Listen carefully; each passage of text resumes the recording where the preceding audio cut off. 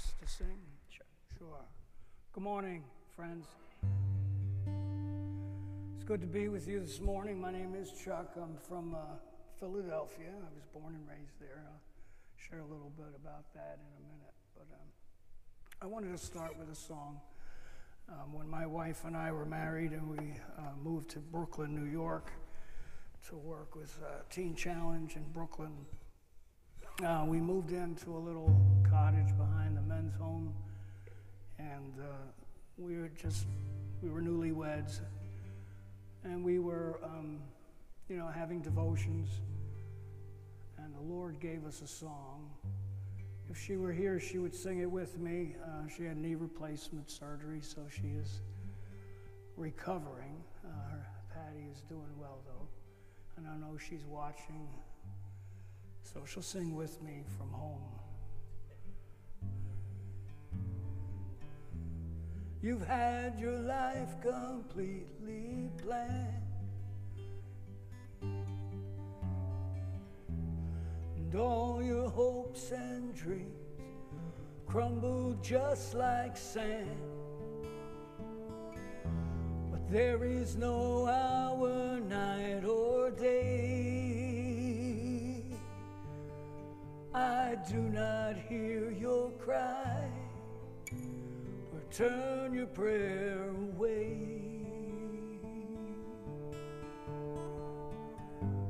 I know the plans that I have for you,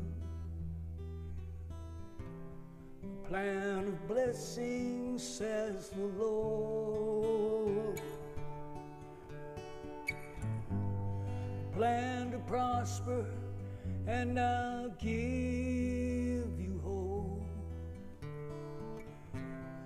I won't harm you, says the Lord. So call on me. Come and call on my name, and I will hear your cry, precious child.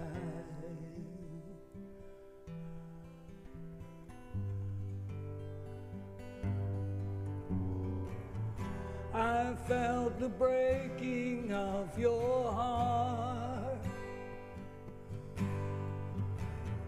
I've seen you crying silent tears in the dark, but I've bottled each and every tear.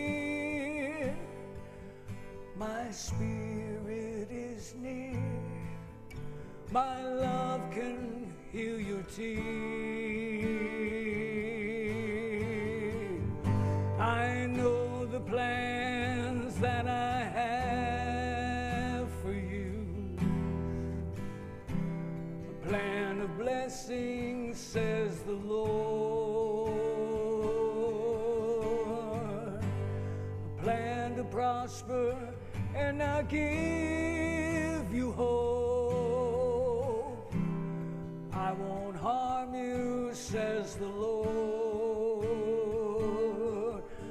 Come and call on me. Come and call on my name. Sing with me. Just call on me. Yeah. Come and call on my name. You gotta call out on me. Come and call on my name, and I will hear your cry, precious child. If you will seek me with all of your heart, then I will be found by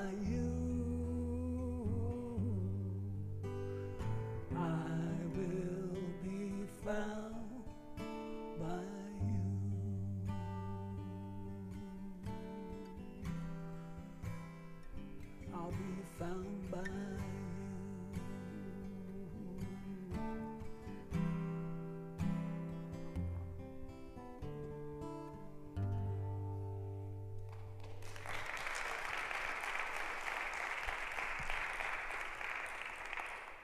the guitar stand fell over.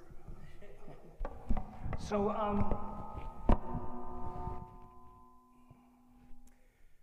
it's good to be with you all this morning. I am currently working as a mental health clinician at AdCare in Worcester. I've worked for AdCare 6 years. But I grew up in the city of Philadelphia. I was born and raised. And my father passed when I was 6 years old. And my mom raised me and my brother. We moved into old military housing, which became the government housing in Southwest Philly. And we lived there. We were poor. I remember lots of things about that community, but the thing I remember the most is the fear that gripped the community. It was in the 60s. There was a lot of political unrest in Philadelphia at that time. There were riots going on, racial disharmony, kind of like today. And I was raised without a father. So I turned to drugs, like a lot of people my age, and I became an addict.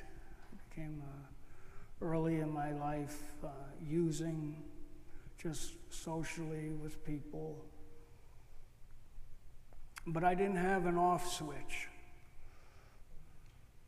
Other people were going home, and I was still running and going. By the time I was 19, I was fully addicted. I hit a tree at about 90 miles an hour in my teenage years when I was 18.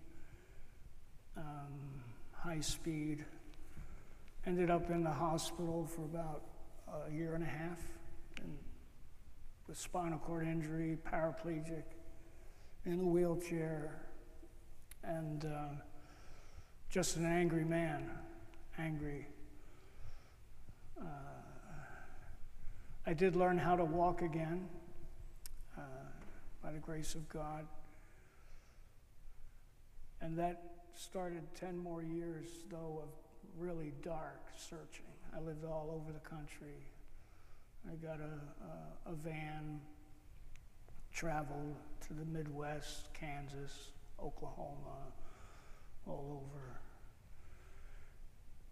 But everywhere I went, I showed up. And the problems just continued to grow. When I was 27, I was back in Philadelphia. I had an apartment with my brother, and at that time I had found crystal meth and was using IV every day. And I got strung out. And there was a pastor who used to come to my house, my apartment there, and he would tell us Jesus loved us. I got busted. I went to Broad Meadows, Delaware County Prison there. And when I was released, I came home and my brother had left. I was by myself. I weighed 119 pounds. I was psychotic. I was seeing things, hearing voices, mostly from the crystal meth use. And this pastor came again. He used to come and bring groceries to us and reach out. I'm always thankful for those who go and reach out and sow seed, because Sometimes you can feel like you're doing a lot of work and what good is it doing, but you just don't know where the seed's landing. You know, the word says one sows, another waters, God gives the increase. And when we do what we're supposed to do, God does what he can do. And so he came to my home and he said, Chuck, I got something to tell you. And I said, yeah, I know. You're going to tell me Jesus loves me. And he said, no, you're going to die. God wants you to know you're going to die. And I said, wow, that's different. That's different. Thanks for telling me that. And he said, no, your life was spared and you have not been grateful. You've been angry and bitter.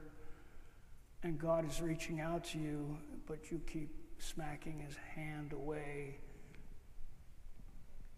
He told me about Teen Challenge, and long story short, I went to Teen Challenge in Philadelphia, and that was 1987. And it was a Teen Challenge that I came to know of the love of God and the love of Christ for me. And I gave my heart to Jesus Christ. He became my Savior. And he began to work in me. I'd like to say that it is not a phone booth. You know, you go in, you come out Superman, dun, dun, dun. You know, it's not a magic wand.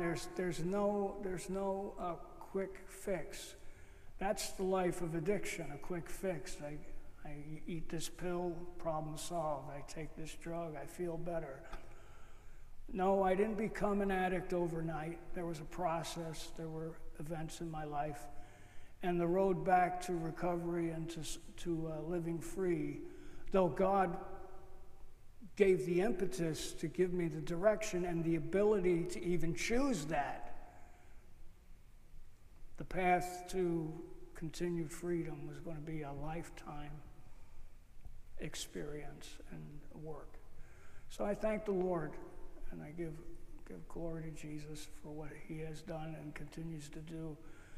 But now I'm working in the field. I have been involved with addicts one way or another all of my life, whether it was members of my family that were addicted to alcohol, dependent on alcohol, to my friends that I grew up with and that I used with, to friends and people that I've worked with at Teen Challenge in New York and Philadelphia, or at the Fishnet Cafe, or now at AdCare, working really on the front lines in the detox and in the rehab with a substantial number of people. So I'm glad to be here today. I'm glad to be anywhere breathing on the planet and able to get up out of my bed and walk around. Every day I wake up and my eyes open and my feet hit the floor. I say, thank you, God. It can only get better from here. I was able to get up and leave my bed because there are many days in my life when I was not able to do that. And the question of living through the day was a question. So I'm glad to be here. I want to talk about addiction today. What is addiction? You ask a clinician for a definition of addiction, or if you go to the DSM-5, and I'm not going to get into a lot of mental health here, but if you were to go there for a definition, it would say obsessive, compulsive behavior. Obsession means I can't get it out of my mind. It's an obsession of the mind. I think about it day and night. You see the average person that's on the street that's addicted to heroin, they are thinking about heroin from morning till night. They're thinking about where, even they may have a pocket full of heroin, but they're still thinking about where am I going to get my next supply when this runs out.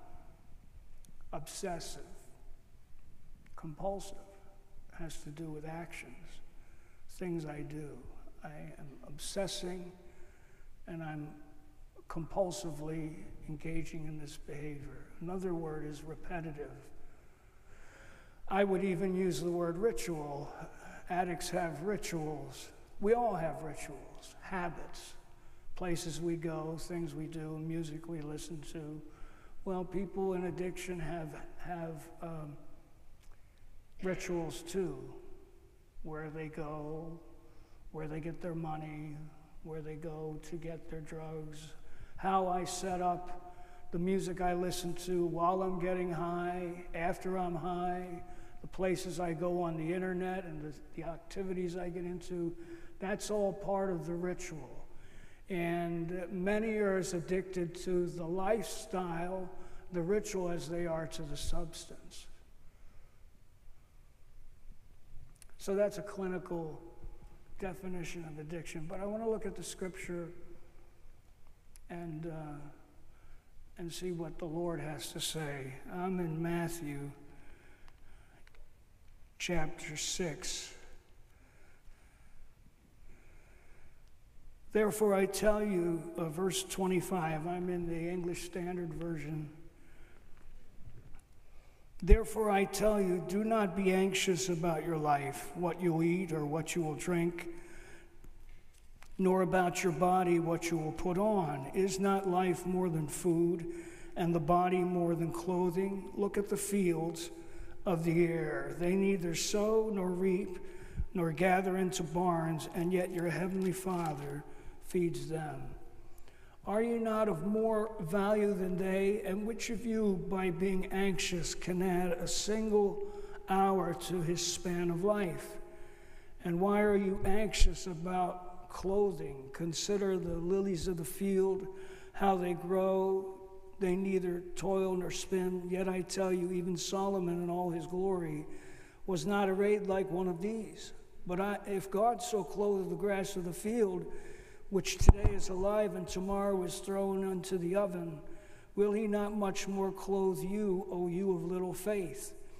Therefore do not be anxious, saying, what shall we eat, or what shall we drink, or what shall we wear? For the Gentiles seek after all these things, and your heavenly Father knows that you need them all. But seek first the kingdom of God and his righteousness, and all these things will be added to you. I want to focus on that verse. Seek first the kingdom of God and his righteousness, and all these things will be added to you. There was a book that was written, and if you have time, you may want to check it out if you're interested in things regarding addiction. It's written by a man, Dr. Gerald May. He was a Christian, and he was a psychologist, but he wasn't always a Christian. And he worked in the addiction community. He worked clinically with people in addiction. And he did a search, because when you work in the community, you see the rate of relapse, the rate of going back. People multiple times in for treatment, leaving, starting, beginning to get sober, and then relapsing and back into treatment again. Spiraling cycle, often downward until the addiction is fatal. But he did a search. He had some questions. He was not a Christian. He was actually an atheist. But he went back through and looked at the scriptures of various worldviews and faiths. He looked at the scriptures of Hindus and the Hebrew scriptures of Judaism, the Old Testament. He looked at the New Testament. He looked at many, many worldviews and religions. And he found a common denominator in all of them. The word addiction or the word addict is not found in any of them. In the King James Bible, you won't find the word addict. But what he did find was that the process of addiction was described. And he found a common theme throughout human history, that men have been addicted since the beginning of time. Men have become addicted or dependent upon things from the beginning of time. He also found that addiction is not always a negative process. In our day, when we think of the word addiction, we have the connotation of drug addiction. But addiction in a very real way can be an attachment, and he used the word nailed. It is nailed to us. For instance, I'm addicted to oxygen. If you cut off my oxygen, you'll see me go into withdrawal. I'm addicted to food. I need food. Now, that's not a negative connotation, but I need food to survive. So there are things that we as human beings become attached to. But when there is pain, when there is trauma, when there is lack of connection, when there's disenfranchisement, when there's a breakdown in my family or my relationships with those that are close to me, we become addicted to things that are not good for us. They help us feel better in the short term. They take away the pain for the moment. It's a momentary relief. And he found that if you get to know somebody's story and get to know their life,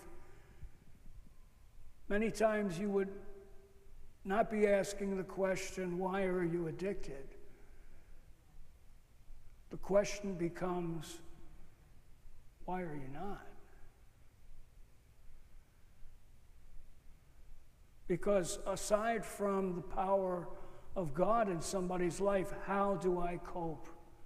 How do I cope with the loss of a father at 6 years old? How does a young girl cope with the physical and sexual abuse by a family member when she's 5 or 6 years old?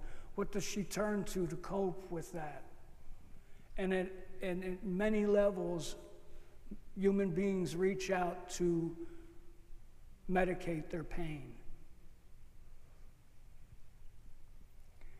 So when we think about addiction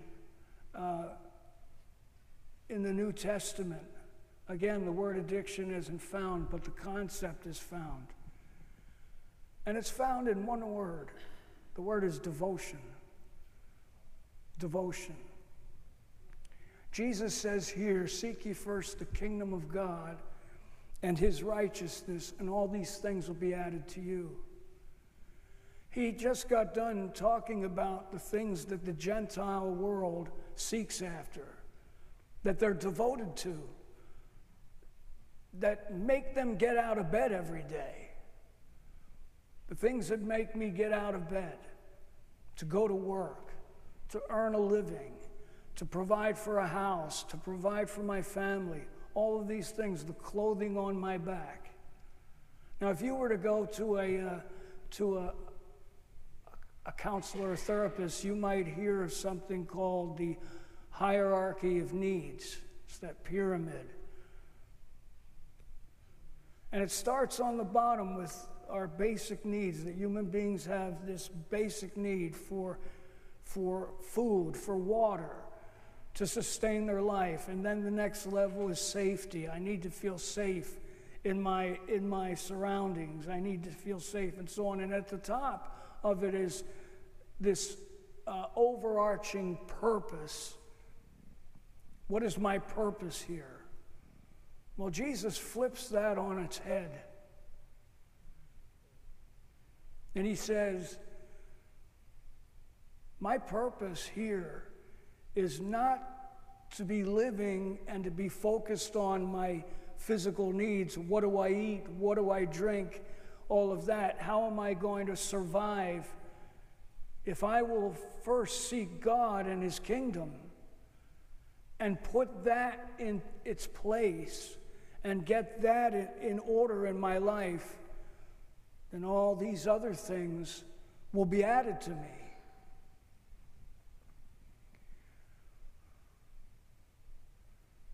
When I'm in active addiction, when a person is living addiction, they are devoted to that every day. They wake up and their purpose and their reason for getting up out of bed is to meet that need, to help them to satiate that appetite and that habit. But the New Testament tells us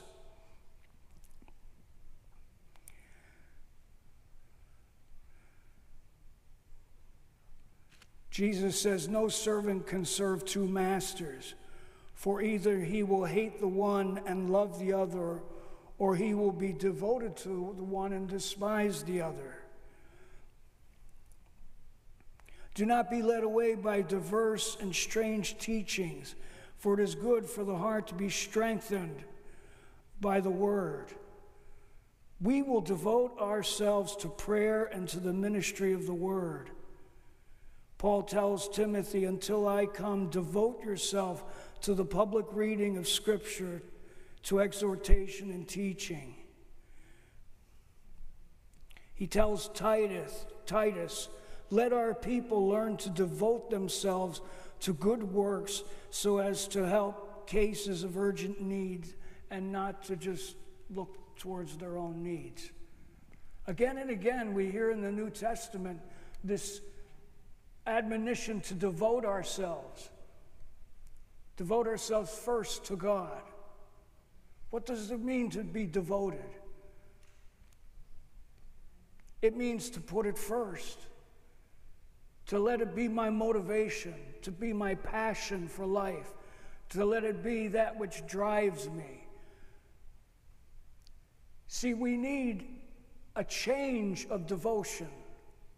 When I became a Christian and I came to Jesus, there was not a magic wand that set me free. What happened? There was a transference of what was important to me.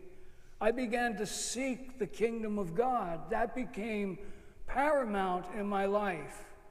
That was my reason for getting out of bed in the morning. That was my reason for doing the things that I did. I was no longer just living to meet my needs and my clothing and my food and my felt needs and my physical needs. My whole focus shift from myself and what I wanted and what I needed to what God's purpose was for my life. Devoted to God. Secondly, devoted to His Word. Devoted to the Word.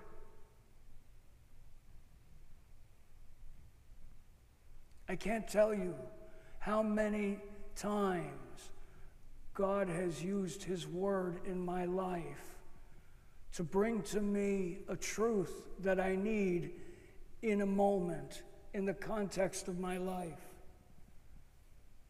I couldn't believe when I was a young man just coming into the faith how that the Word of God spoke so powerfully to areas of my life.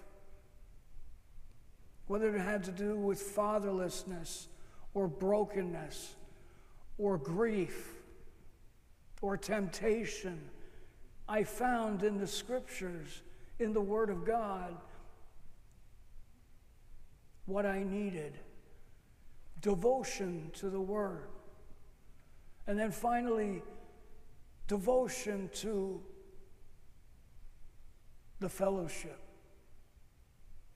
And I think when we boil it down, one of the great needs that we have in our culture today and in our society is connection. Connection. We connect through these. You know, when COVID hit, we went to virtual meetings, group meetings, AA, NA, meetings on virtual, on Zoom, go to meeting. We found something, we learned something, that the people of my generation, us baby boomers, and we're uncomfortable with this.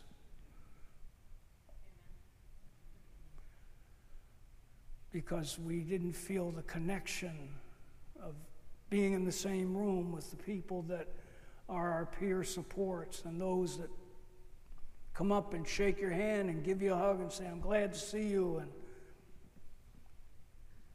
But on the flip side, those who've grown up with the technology, they were much more comfortable in this realm and in this format. As a matter of fact, they were less comfortable in the one-on-one or in the group in person. They were more comfortable in a virtual. But we need connection. As human beings, we need connection. God did not create us to be solitary beings all the time, but He created us to be in fellowship with Himself and with one another. There's a reciprocal relationship between us. I give to you, you receive from me, and then I receive from you. I get back from you. So there's a give and a take between us as human beings. And one of the major causes of addiction and of relapse is isolation, when people isolate, because there's no connection. There's no connection. I need that connection in my life so that I can grow and I can become and do what God intends for me to be. So getting back to my friend Gerald May.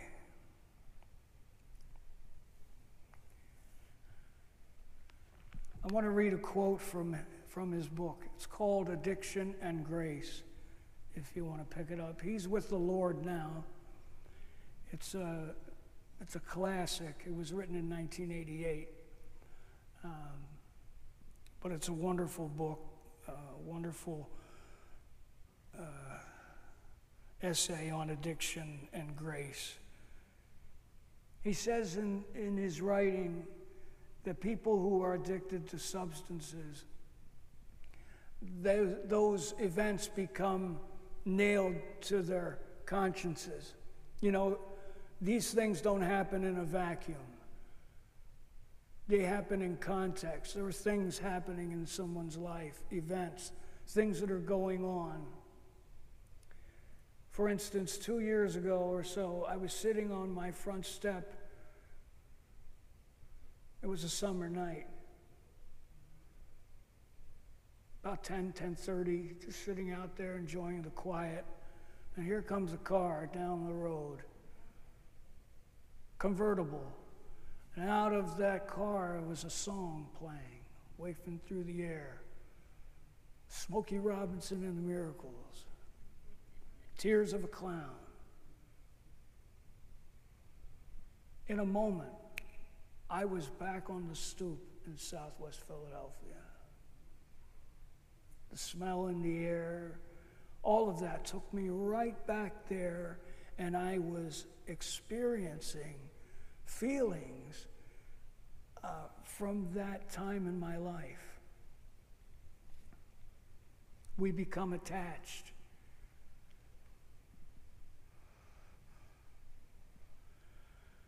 But grace, the grace of God that comes to me and to you and offers us help that we can't pay for, we can't earn, we can't figure it out on our own.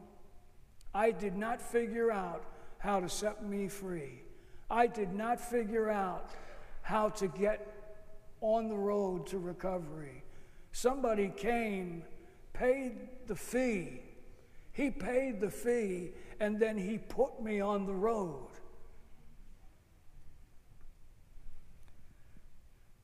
So similarly, grace seeks us, but not to control us. St. Augustine once said that God is always trying to give good things to us, but our hands are too full to receive them. If our hands are full, they are full of the things to which we are addicted. And not only our hands, but also our hearts, our minds, and attention are clogged with addiction. Our addictions fill up the spaces within us where the grace of God might flow. Wow. See, I can be addicted to a lot of things. They don't have to be substances. I can be addicted to this. I can be addicted to my job. I can be addicted to all kinds of things where I am obsessively, compulsively, repeatedly acting in these behaviors and in these ways that block out my devotion, my seeking first the kingdom of God. It's a constant challenge. It is for me. If it's not for you, then I'm glad. But for most of us, this is a challenge for us to keep our focus and our devotion on the Lord and on His Word and on the fellowship with fellow believers. And he says that our hands are full of the things to which we're addicted. God is trying to give me and to bring these things into my life, but my hands are full. God, why aren't you doing this for me? Chuck, I want to. Your hands are full. You got to release. You got to lay hold of that death grip you have on this thing so I can bring my grace and my love to flow into that space to bring healing and restoration to you. Because I can meet that need. I can meet you in those deep needs that no one sees and nobody feels but you. I can meet you there, but you have to be willing to let go and empty your hands. Well, how do I do that, Jesus? Just be willing. Just be willing.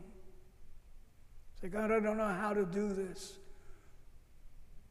but I'm willing, God. I'm willing. Would you help me? And I can tell you, as someone that Jesus' grace has come to many, many times, if you're willing, He will come. He will come. We talk about in recovery, motivation to change. Are you ready? He's not ready yet. I say to you, if you're ready to release those things and open your hands, God will come and help you. I got to throw it down and in the name of Jesus, I'm done with this. No. Just give it over to Him. Open up your hands. He will come by His Spirit, and He will meet you. He will meet you.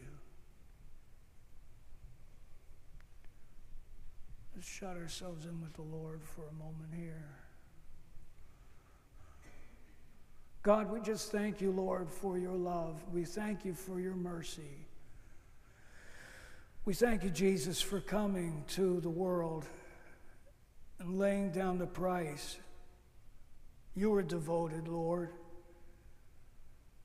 You came into the world and you were devoted to doing the will of your Father. Day and night, you had one focus: to seek and to save that which was lost. And that's what you did, Lord. You followed all the way through to the cross. You left your hands open. And I thank you for doing that for me and for every person here and every person under the sound of my voice. Jesus, you laid down your life for each one of us. And if we will turn to you And if we're willing, you will come and you will help us. And you will do what only you can do. I just think of David Wilkerson, the founder of Teen Challenge, who said on the 50th anniversary, we don't claim to have a cure for addiction. But what we have found is a power that comes to liberate, not to bind up, not to control, but to bring freedom that captures the heart. Lord, and that's what we want. We want to be captured by your grace. We want your grace to capture our minds and emotions so that when I wake up in the morning, my mind is focused and devoted to what you have captured me for. We thank you, Father. We thank you today. In Jesus' name, amen.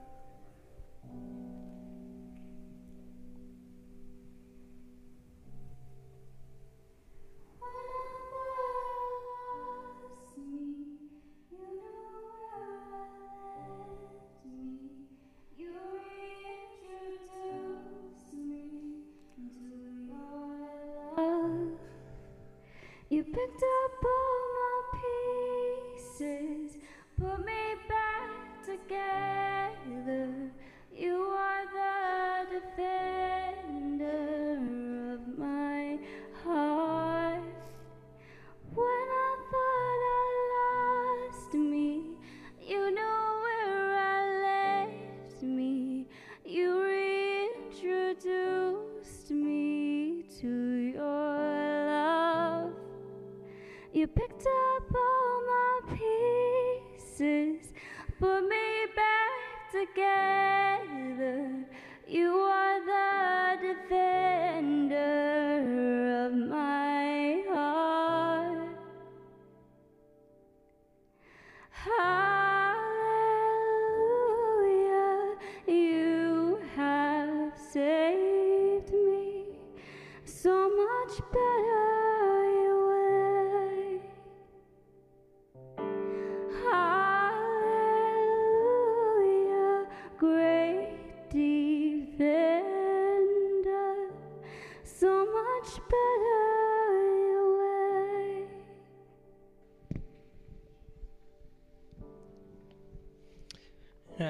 I love when God does things that are gentle, and not every truth that's powerful has to be screamed or shouted. Now, I've been thinking about Maslow's hierarchy of needs for years and never even saw that. Jesus just flipped it on its head. And we sit here and we look at other people and say, oh, that poor drug addict, that poor prostitute, that poor person that's just stuck in that lifestyle. And in the meantime, we don't even recognize that we are junkies. We're junkies to our jobs and our dreams and our devices. And as I was sitting there, I was like, oh God, what are the things I need to have a hold of? Like, I just feel challenged this morning that it's time that I stop holding on to things that don't really matter and grab on to the one thing that's needed. That's Jesus. But I think everything, he's been speaking into my life for decades. And even as I was listening to him, I'm like, oh God, I'm holding on to this and I'm holding on to that. And I'm like, oh God, I want to have one hand on you, and I want to be devoted to you, and I want to be devoted to my wife in this next phase of life more than ever before. And but it's just so easy that the cares of this world, Jesus said, can grow up around that good seed that's in us and choke it out. And I think God wants to do some weeding in our life. And if that's you, if you're here and you're saying, yeah, I've been finding my identity, and I've been finding my significance, and I've been finding my fix. Well, it's not in meth and it's not in heroin, but God, I'm willing. I'm willing. If that's you, I want you to stand. I'm standing already, but if I was on the floor, I'd be there. If that's you, just stand. Say, Pastor, I want to be devoted to him. I have some things that have dominance in my life that I want to exchange dominance and control for devotion and freedom. Father, we don't know how. We just want to say that we're willing. Be the center of our life. Help us to know what it really means to seek first your kingdom and your righteousness, and that all the other things will be added to us instead of us having our hands filled with things that really just don't matter. They're taking up the place and space for your grace. We just set down right now these things, Lord. We just open our hearts and we just say, oh God, fill us with your grace and your mercy and your hope and your freedom. Lord, we just thank you for this truth today. And we just want to carry it into our future, however long or short that is, that if we don't get this right, we'll waste our life. So Lord, help us not to worry about what we eat, drink, or wear, what people will think about us, or how secure our future is, but we seek first the kingdom of God and your righteousness, and that we would watch you provide all of those other things to us. In Christ's name, amen. Amen.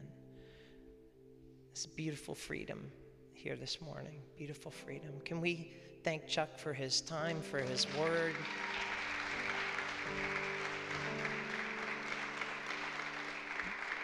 Remember, not next week, but the week after, we're starting again, 8:30 and 10:30. All children's ministry and second service will be there. And we encourage you to take some of those cards out in the foyer, bring them with you, invite someone to church, change the world one life at a time. God bless you. Thank you for being the church.